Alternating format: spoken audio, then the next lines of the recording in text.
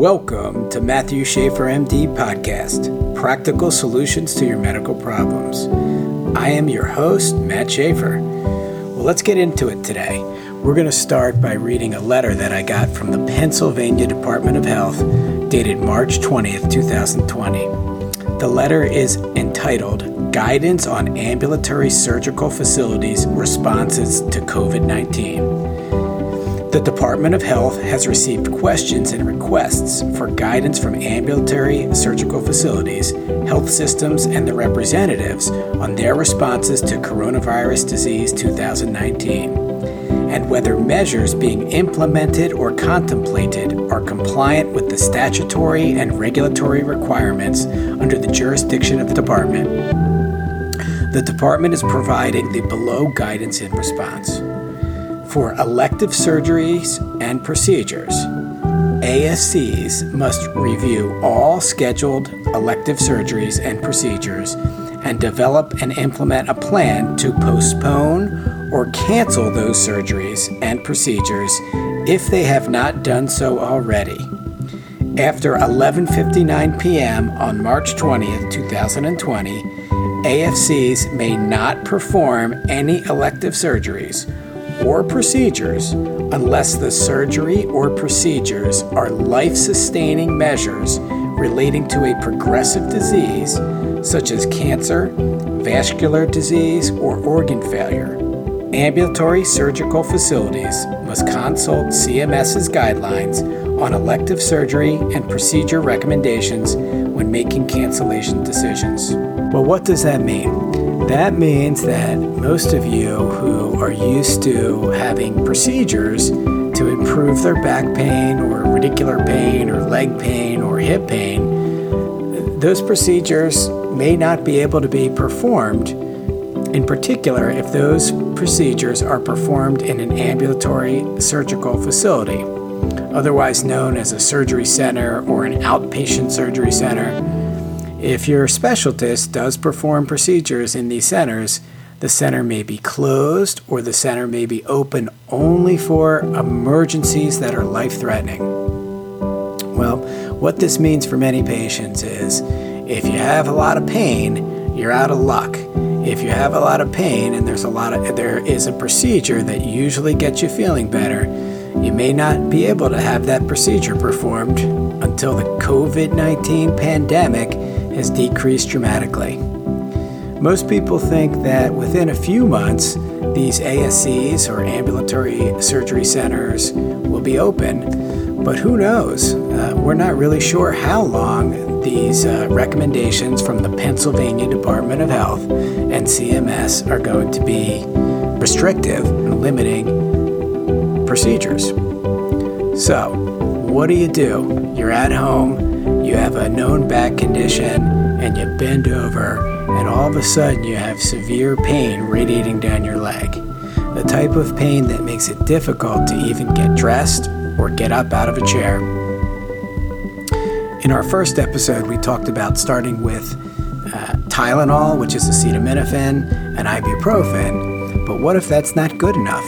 Well, you move into those stretches where you can learn to lie on your back and hug your knees or find a position where you don't have pain. The important part is that you have to keep moving to some degree. It's very deleterious or bad for your body to stay lying in bed or sitting in a chair all day long. Stasis, or lying still or staying still, is bad for the body. Our blood, our venous system, needs you to move to get the blood back into the heart and keep things moving. So, what type of stretches can you do? Well, as I mentioned in my first episode, I'd recommend going to YouTube or going to Google and looking up some exercises. One of my favorite books, which explain some of the best exercise to do to get out of back pain, is Foundation Training by some trainers out in Los Angeles. I believe the primary author is Dr. Goodman.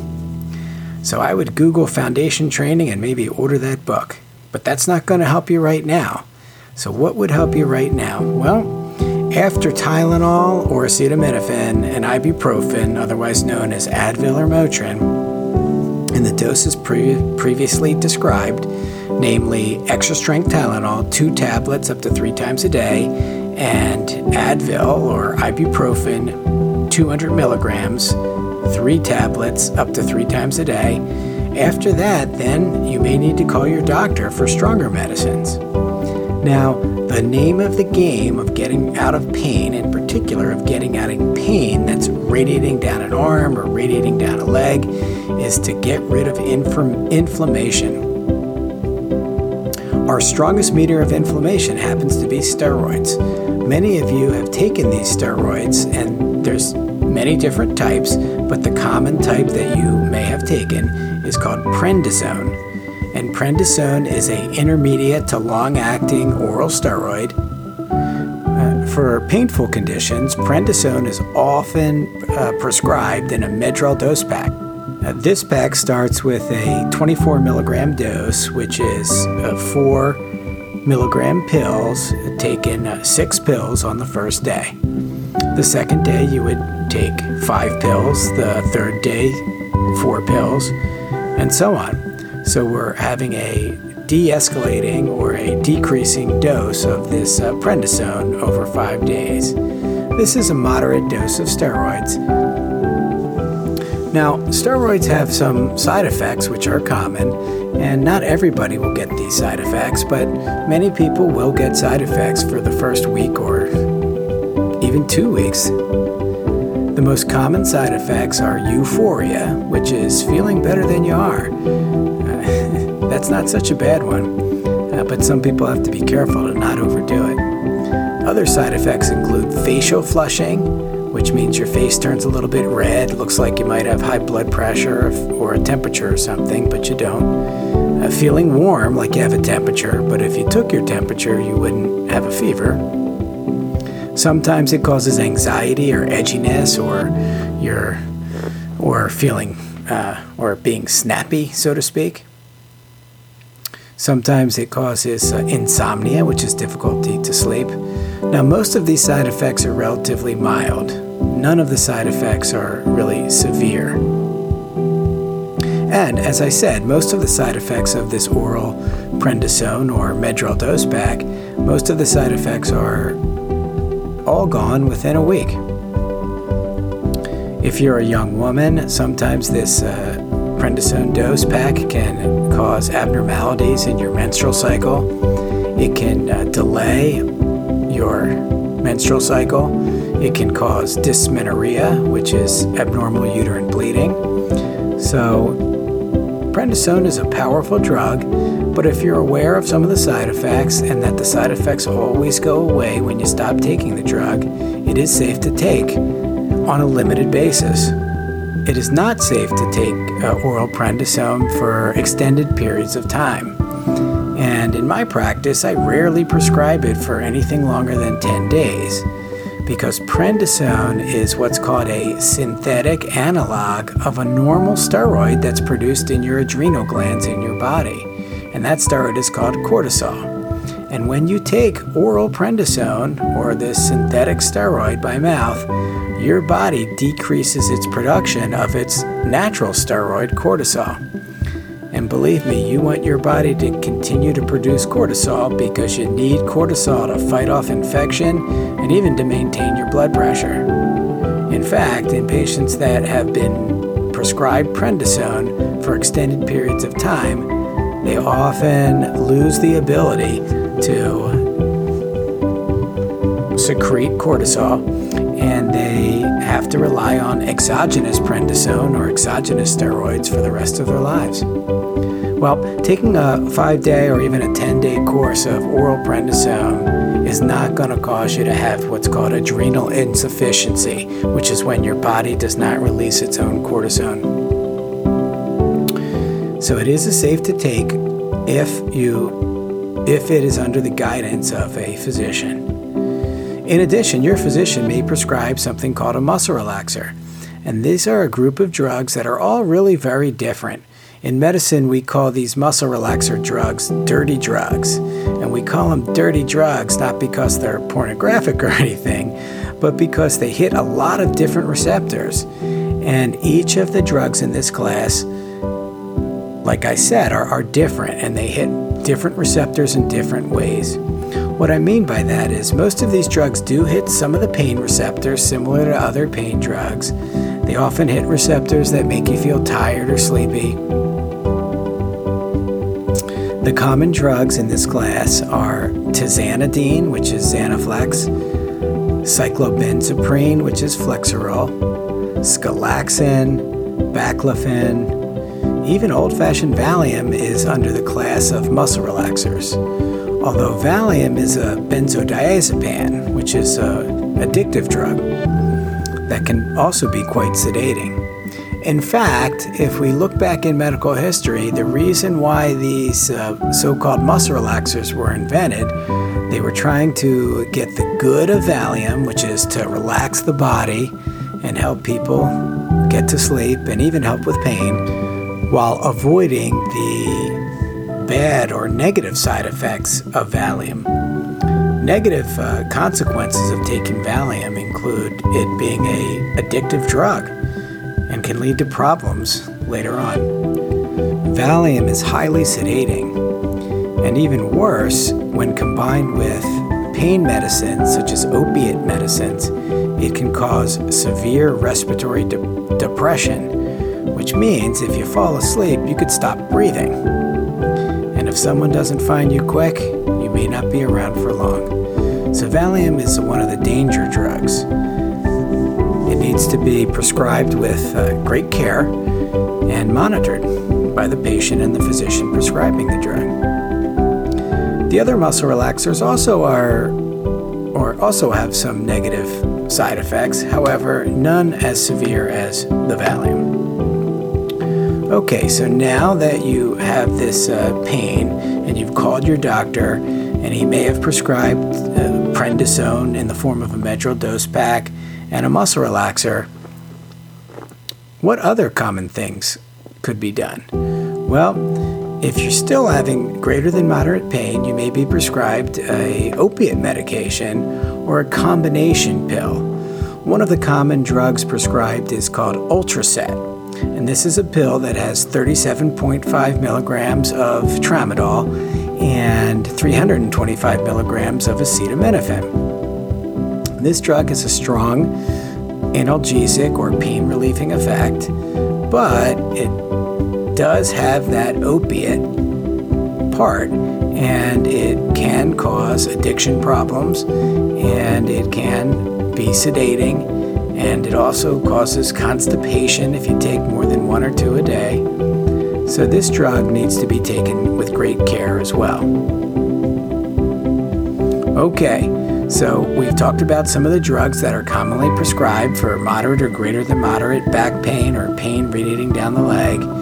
And your physician has called these drugs in and you're taking them and you're still not doing well. What to do next? Well, most physicians now have set up telemedicine services, or services where they can see you and listen to you and talk to you over the computer or over your phone, and they can, in effect, give you an office appointment remotely. This is to avoid any unnecessary exposure to any viruses, and also provides better care than just talking over the telephone, because we can see what's going on. So, your primary care physician may refer you to the specialist, and the specialist may ask you to do this telemedicine appointment. Getting used to telemedicine does take a little bit of patience, because you're going to have to learn how to click a few links on the computer and set the audio and video on your computer so you can see and hear. But after you do it once or twice, it's a snap. It really is easy, and it does seem to work well. So during the telemedicine examination, the physician may ask you to bend forward, bend backward, or move around, or even show videos of certain extremities or your back. Rest assured, the video is not recorded, and it's safe. Nobody can see it but you and the physician. During this telemedicine examination, your physician may recommend some image-guided injections. Now, we learned at the beginning of the podcast that these procedures cannot be performed in ambulatory surgery centers. However, many physicians can do the same minimally invasive therapeutic spine injection in the office with the same image guidance and using a local anesthetic. Now, these injections can be performed in the office on a limited basis for patients that really are emergency or patients that have severe pain that none of the other palliative care techniques have helped.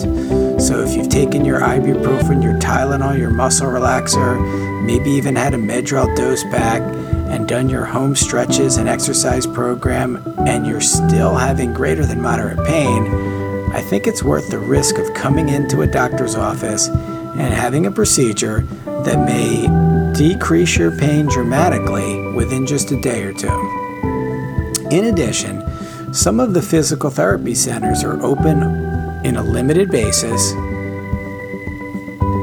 and your physician during the telemedicine appointment might recommend one of the physical therapy centers that have remained open. These centers are operating under strict guidelines with your safety in mind. And just a few visits from the physical therapist can really help you find positions where you don't have pain and teach you how to strengthen yourself up so that you don't flare up your back again. I find physical therapy to be most helpful after we decrease the pain with a small procedure. My hope is by explaining to you how our medical practice is working during this COVID-19 pandemic, you will be able to navigate the system better and avoid frustration associated with not being able to operate in a manner that you're accustomed to. This is Dr. Matthew Schaefer, and I look forward to talking to you again soon.